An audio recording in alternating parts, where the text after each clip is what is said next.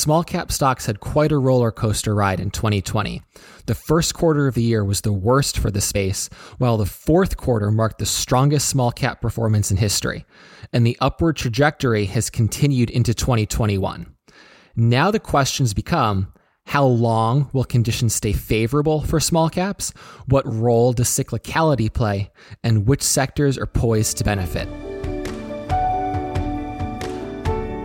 This is Markets in Focus from Carillon Tower Advisors. I'm your host, Matt Orton. Join me and my colleagues as we discuss the latest trends and developments driving the markets. Visit us at marketsinfocuspodcast.com for additional episodes and insights. Eric Mintz, portfolio manager on the Eagle Asset Management small and mid-cap growth team, and Tim Miller, portfolio co-manager for Scout Investment small cap products, join me now to chart the potential path of small caps. Thank you both for being here today. So, Eric, I'm going to start with you. How much longer do you think the outperformance of small caps can continue, and what do you think are the biggest risks for small caps right now?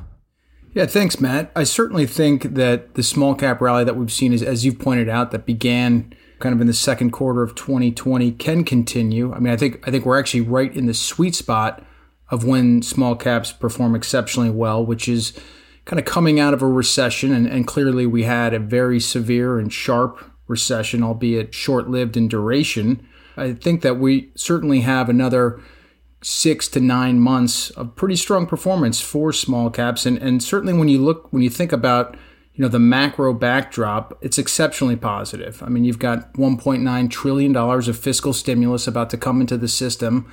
I think of the fiscal stimulus that was passed in 2020, there's still $2 trillion of that hasn't even been funded yet. And then at the same time, you've got exceptionally loose monetary policy, not only here, but globally. And that's an important consideration to take into account, is that this really is happening on a synchronized global level. Everyone kind of coming out of this pandemic-induced sharp downturn. And that's just fodder for this economic expansion that's already really begun in the second half of 2020 and continues to accelerate. And as you think about that, economic recovery, I think there's two big drivers going in here in 2021 beyond just the stimulus. And one is, as the vaccines are rolled out, and clearly we're seeing acceleration in that. I mean, I think we're running 2.5 million vaccines a day now in the U.S. It's just unleashing tremendous pent-up demand for the services side of the economy. And it's no secret that the leisure, travel, hospitality sectors of the economy have absolutely been pummeled during this recession. There's clear demand. People want to get back out. They want to, see friends and family they haven't seen in months, if not, over a year. So we're going to unlock that demand. And then on the manufacturing side of the economy, there's also pretty good stimulus here in that, there's a clear need to restock inventories. Channels are incredibly lean. There's been all kinds of shipping, logistics issues, and we're probably going to see a pretty good amount of investment as companies look to reshore their supply chains. So I think those two components, on top of the monetary and fiscal stimulus, are going to be pretty strong growth drivers for the economy. And typically when we do get these expansions, small caps really perform quite well. In terms of the risks, it's no secret that there's clear pockets of froth in this marketplace, in the stock market. These meme stocks, the short squeeze and the Reddit favorite names. And obviously there's a lot of activity on these celebrity SPACs, which have raised a tremendous amount of capital. Obviously there's, heightened interest in cryptocurrencies and even this new asset class of non-fungible assets is really, captured people's imaginations. And I'm not entirely certain, what it takes to unwind some of that, but there's definitely animal spirits on the retail side of the ledger in the stock market that are cause for concern. We've already seen kind of a backup in interest rates, pressure overall valuations, and there certainly are areas of the market that are expensive, but I think overall that's pretty healthy. And I think, two other risks that for small caps that are really worth monitoring that might not be top of mind right now, but could certainly come into the fold One would be any potential increase in the corporate tax rate, rollback of former President Trump's signature legislation was obviously lowering corporate tax rates. And that, it's no secret that President Biden has that kind of on his top of the to-do list to raise corporate tax rates back up. So clearly that would pressure corporate profits and probably lead to perhaps even reduced multiples on earnings in small caps.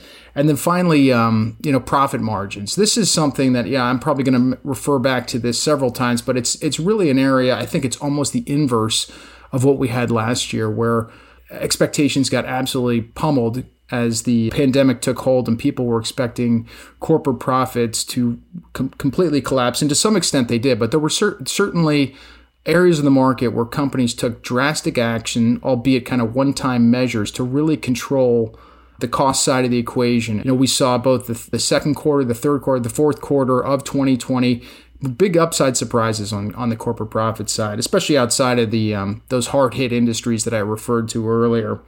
So I think profit margins, especially as we start to see the tightness in the supply chain, tightness in the labor market, that's going to be the key. And we're really not going to get our arms around that until we kind of work our way through this first quarter earnings season and get updated outlooks on earnings expectations. But I think that's going to be an area you really want to drill down onto on the risk side of the equation. Right. Those are all really good points. And I want to drill just a little bit deeper into something that you mentioned, which is about the potential rise in interest rates, the amount of really unprecedented fiscal stimulus, loose monetary policy, and what that could do to rates going forward.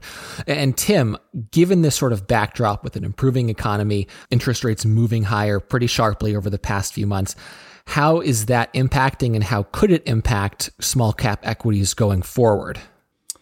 Well, conventional wisdom says that rising interest rates means rising discount rates, which should be bad for stock valuations. But if we look at historical performance, small caps have tended to be one of the best performing asset classes in these rising rate regimes, and they've generally exhibited significant positive returns. Over the last 40 years, the Russell 2000 has actually performed better in rising rate environments than in falling rate environments, which is the exact opposite of how the S&P 500 has performed over those time periods. So that means that small caps tend to outperform large caps in these situations. Small cap PE multiples have tended to expand with rising rates, regardless of the magnitude of the rate increase. But that probably has as much to do with strong economic activity and other macro factors as anything else. Another interesting phenomenon of these rising rate environments is that active managers tend to outperform their benchmarks during these time periods. And the bigger the rate rise, the more meaningful the outperformance. So I think to summarize, we expect a rising rate environment should be good for active small cap managers like us, but it certainly doesn't happen every single time. Yeah, and so drilling a little bit deeper than in the rising rate environment, what happens if inflation starts to increase? The 10-year inflation break-evens are now the highest they've been since the taper tantrum in 2013, and it seems like the consensus is that we're going to see a significant pickup in inflation going forward. We can certainly debate that. I think I'm more in the camp with the Fed that it might be transitory, but Eric, I want to throw this to you to get your thoughts on whether you think inflation could meaningfully pick up over the long term, and what do you think the impact of this could be? Do you think it's really just going to be base effects or temporary dislocations, or do you think it'll be a longer term? It's interesting that you mentioned you share the Fed's viewpoint, because certainly Chairman Powell did everything he could possibly do to emphasize the key point that the Fed believes that the inflationary data that's going to show up in the coming months and clearly be biased higher will be temporary in nature. And I think when you consider the component shortages that we're seeing, whether it's semiconductors that are in scarce supply that have actually halted auto production lines, or some of these shipping and logistical bottlenecks we're seeing back up in the port of Long Beach, that's continued to hamper production.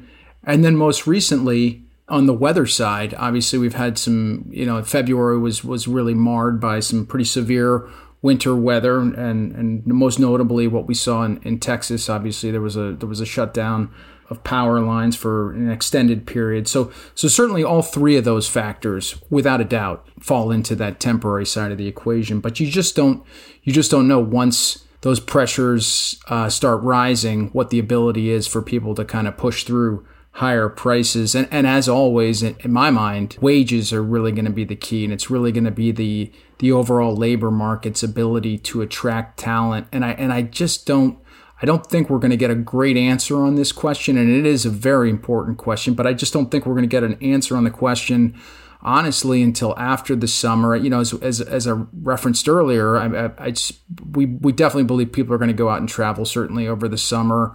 They're going to have their so-called vaccinations as they're vaccinated and get out and about. And I think when they come back after those and kids can return to school finally in a lot of areas where they haven't been back in school, that's going to free up labor availability of parents that were forced to stay home and stay with their children. And I guess we'll just have to see what the wage rates are going to need to be to pull those people that are on the sidelines back into the labor force, and it might not be significant, and it might in fact play out that the Fed is 100% correct on that these inflationary forces are temporary, and certainly that'll be the tell in our mind. We're just not going to have a great answer on this question, I don't think, until you get into the fall.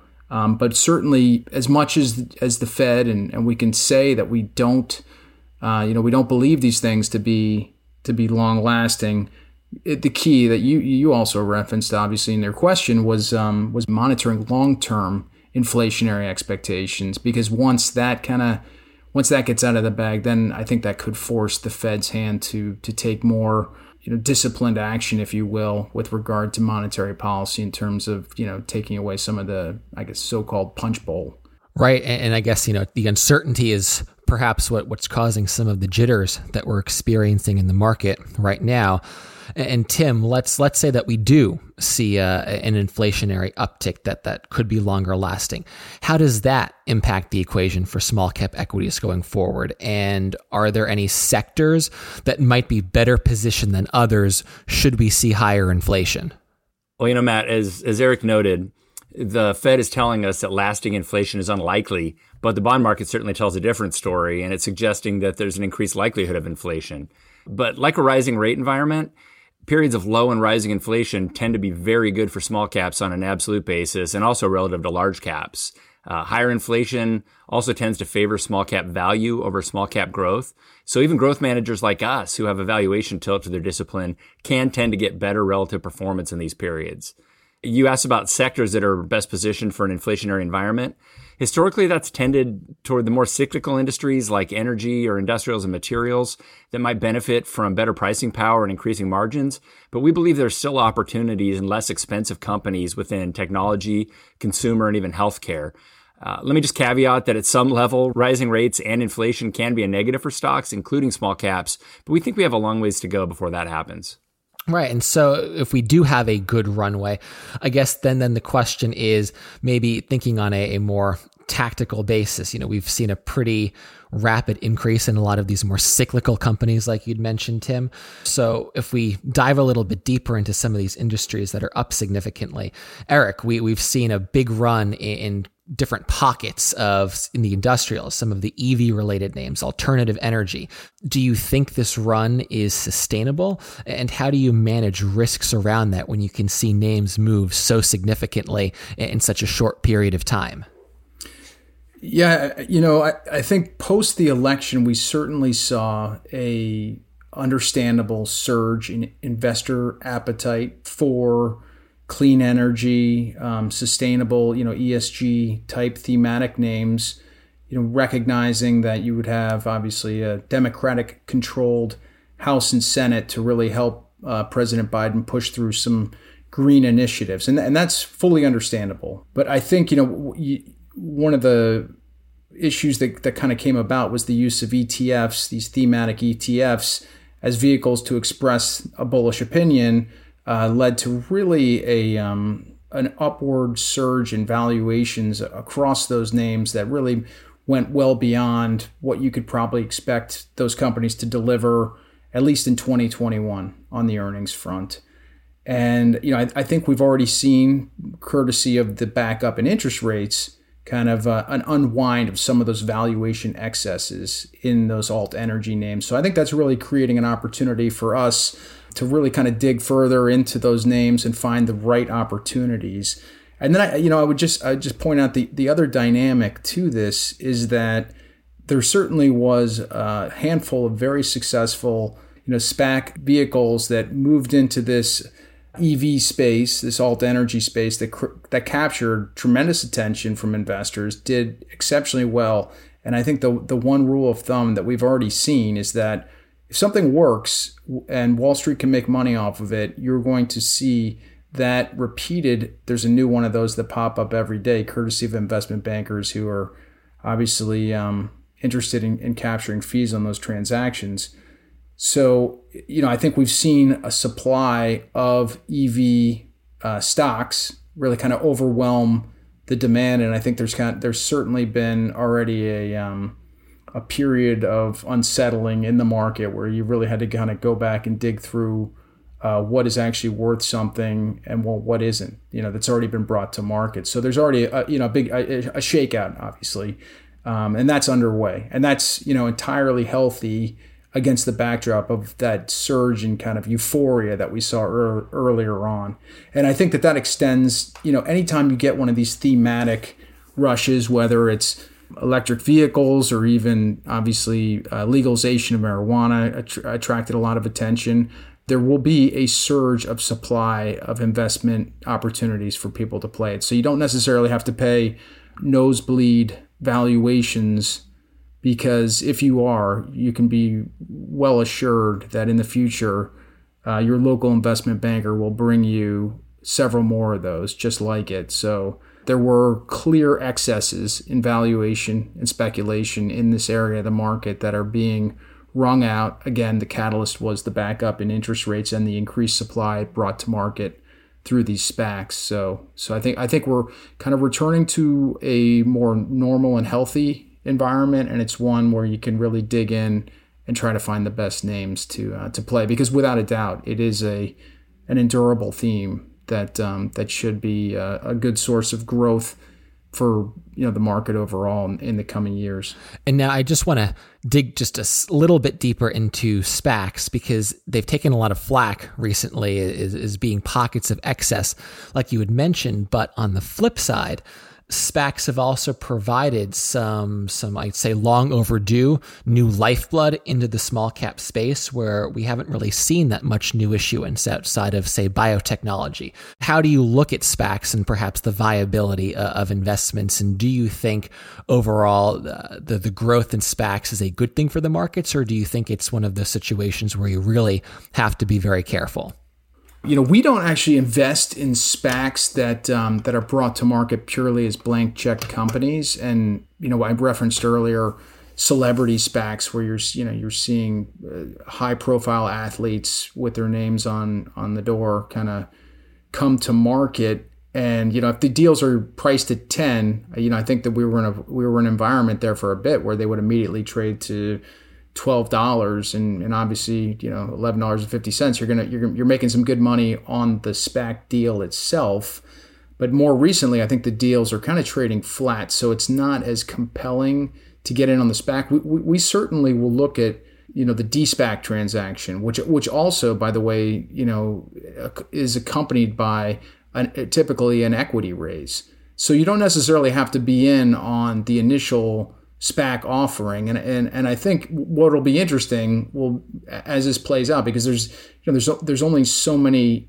targets out there, and certainly there's a lot of SPAC money already in the market, but they're going to need, when they identify their targets and the businesses that they want to invest in or to own, they're going to have to come back and raise more capital. So it'll be interesting to see how it plays out, because you could get into an environment where people want their money back if these deals don't come to fruition. And we're definitely, as interest rates move up, which I don't think there's any doubt that there's gonna be upward pressure on interest rates, that there's gonna be more scrutiny on these transactions, and that's all very healthy for the market. So you're right in the sense that it does create opportunities for small cap investors, and I think you could also see a trend coming out where SPACs will acquire a business line of a larger conglomerate to bring it public via that transaction. And that could certainly, be an interesting trend going forward. And as you mentioned, have very positive implications for the overall small cap investment universe. So you're absolutely 100% right in that regard.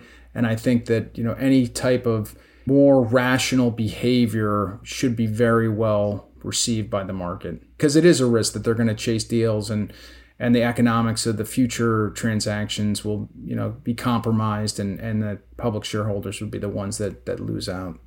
I'm going to transition a little bit now, since I think we've set the stage pretty well, and just tie some of these themes together that we've discussed. We've seen a large run, like we talked about, in alternative energy names. We've also seen a big run in biotechnology, pharmaceuticals, life sciences over the past year. And I think that points to another big trend that has dominated the small cap space lately, which is the run in the smallest of the small companies, and also lower quality companies. And Tim had mentioned this potentially being a good environment for active managers. So I'll start with Tim. Maybe you can help our listeners contextualize how this environment with some of these trends going on has impacted active manager performance in small caps, and what sort of headwinds that's presented, but then looking forward to some of the more opportunities or reasons why active management can outperform. Sure, Matt. Some of these have presented a massive headwind in recent years. Biotech, for example, has significantly outperformed the Russell 2000 growth for the last 5 years, and it's currently around 20% of that index. Given that the significant majority of these businesses don't make money, like 90% of biotechs in the benchmark don't make money, it can be tough to keep up. We see a similar phenomenon in areas like alternative energy, software as a service, and cloud computing. To frame the conversation a little bit, over the past 5 years, companies with zero earnings have outperformed earners by over 14% annually. And in 2020, those non-earners, that non-earner cohort, outperformed earners by over 50 percentage points. They were up almost 70% versus profitable businesses up just shy of 18%. And with this massive run that these lower quality stocks have been on, non-earners now make up nearly half of the companies in the Russell 2000 Growth Index. We saw similar percentages back during the tech bubble, and I think we all know how that ended. We're certainly not making macro calls, but if the market action over the last few weeks and months continues, then you could see the higher quality names that our philosophy favors continue to outperform. And we certainly believe that higher quality outperforms lower quality over time. Fortunately, we found ways to keep up with the non-earners when those are working well. And while we may not prefer the so-called public science experiment biotech stocks that are relying on a binary outcome from a drug approval to succeed, there are other ways to participate in the broader growth of biotech. That may be through companies providing tools and services to the industry, or companies that already have an approved and profitable drug, but they're driving further growth by broadening markets for their drug, or developing other drugs in their pipeline. For example, we've done research on a company that had a failed drug candidate, but now licenses an outstanding drug delivery technology they created to a number of other biotech and pharma companies. And in the case of Alt Energy, as I mentioned, there are opportunities to invest in companies that provide enabling technologies and infrastructure to the industry, and they don't have to suffer the losses that some of the emerging technologies are amassing. And Eric, kind of building on this, if you look at this performance of smaller companies and what we've seen lately, how do you think that impacts some of the areas that you cover? And do you think it could be sustainable going forward? And, what might cause this recent change to continue? To the extent that the quintile of the smallest market cap stocks in the benchmark being exceptionally strong performers, I think is a clear headwind to all active managers that manage a substantial asset level. I mean, you simply are not going to get that much exposure to that micro cap sleeve of the overall market. And certainly those are going to be the stocks that typically recover most sharply during a post-recession boom that we're in. So that really is to be expected. But I think as we kind of move into a more normalized phase of economic growth in the back half of 2021, 2022, I think those headwinds subside. So there's really nothing abnormal that's going on. It's just clearly names that were beaten down the hardest during the pandemic are the ones that are recovering. And it's an area that you can benefit not owning, and then you kind of have to just kind of grit and bear it when they recover. And, I think that the caveat to the discussion would have to circle back to my comments about profit margins. And for sure, some of those companies that are more deeply cyclically exposed, that are more on the commodity side of the equation, that don't necessarily have great pricing power, are going to be the ones that are really challenged to control and improve those profit margins. And that dynamic is going to be the key for them to continue to outperform in 2021 and into 2022. Great. I think all of this provides some great context for, I think, what the $1 million question really is, which is, going forward, what do you think are some of the most interesting opportunities as we head into the rest of 2021? We've established that small caps can perform well in the type of environment we're in. Eric has established some of the risks that we have to look at going forward. So maybe, Tim, why don't we start with you to discuss what you think are some of the best opportunities, and then we'll let Eric finish things off. Yeah, we expect the next several months should be a fun and interesting time in the market. The market trades on expectations. So like I said earlier, a rising rate environment and even the anticipation of inflation should bode well for small caps. The setup seems to favor value over growth, but we believe a philosophy with a strong valuation discipline and an eye for higher quality, profitable businesses like we implement should still be able to perform well on both an absolute and relative basis. We're optimistic that the world should return to some semblance of normalcy in the back half of the year, which should drive a lot of activity by consumers and travelers, though those stocks already reflect a fair amount of optimism. But trends like cloud computing and software as a service that were bolstered by the work from home world that we've been in, they may slow a little bit, but they're likely to continue growing longer term. A lot of these stocks have gotten expensive, but there are still great values to be found, and we're going to work hard to continue to uncover those. Yeah, I would just emphasize something in terms of on a sector level basis, that the groups that we're seeing acting quite well right now, which is really consumer discretionary, the transports, the home builders, those are really mid-cycle type of performers. And I think that that's especially encouraging in light of the fact that we have had this backup in rates, that we're continuing to see kind of the mid-cycle names do well. And again, thinking about the summer and thinking about everyone going on their vacation, obviously leisure and travel should be exceptional performers. But I think when you at some point the market is probably going to transition into the late stage names, the late cycle names, and really at the top of the list is going to be energy. And energy is obviously an area that people have been absolutely obliterated by over the last, 10 years. And it's one where you've got really kind of a new regime on the management side, because people have really been forced to succumb to, I'll call it equity vigilantism. They've really, their share prices have been depressed for so long that they're forced. Equity investors will no longer tolerate energy companies that are going to grow their oil and gas production just for the sake of production growth. They want to see real returns of capital. They want to see, returns on investments that exceed the weighted cost of capital. And you're certainly, at the same time, you're getting some pretty good support here from OPEC showing discipline, now that they've got their market share back. As long as North America kind of keeps in line with a more disciplined production recovery, which I think the equity markets will demand, that certainly is an area where you could see, real outperformance, which would be, somewhat interesting in the fact that it was basically the only sector that did not work in 2020. So this could really be the year of recovery for energy, which, overall is a very small percent of the Russell, growth benchmark. I think it's less than 1%, which in and itself is actually a pretty good tell that things are pretty washed out in that sector.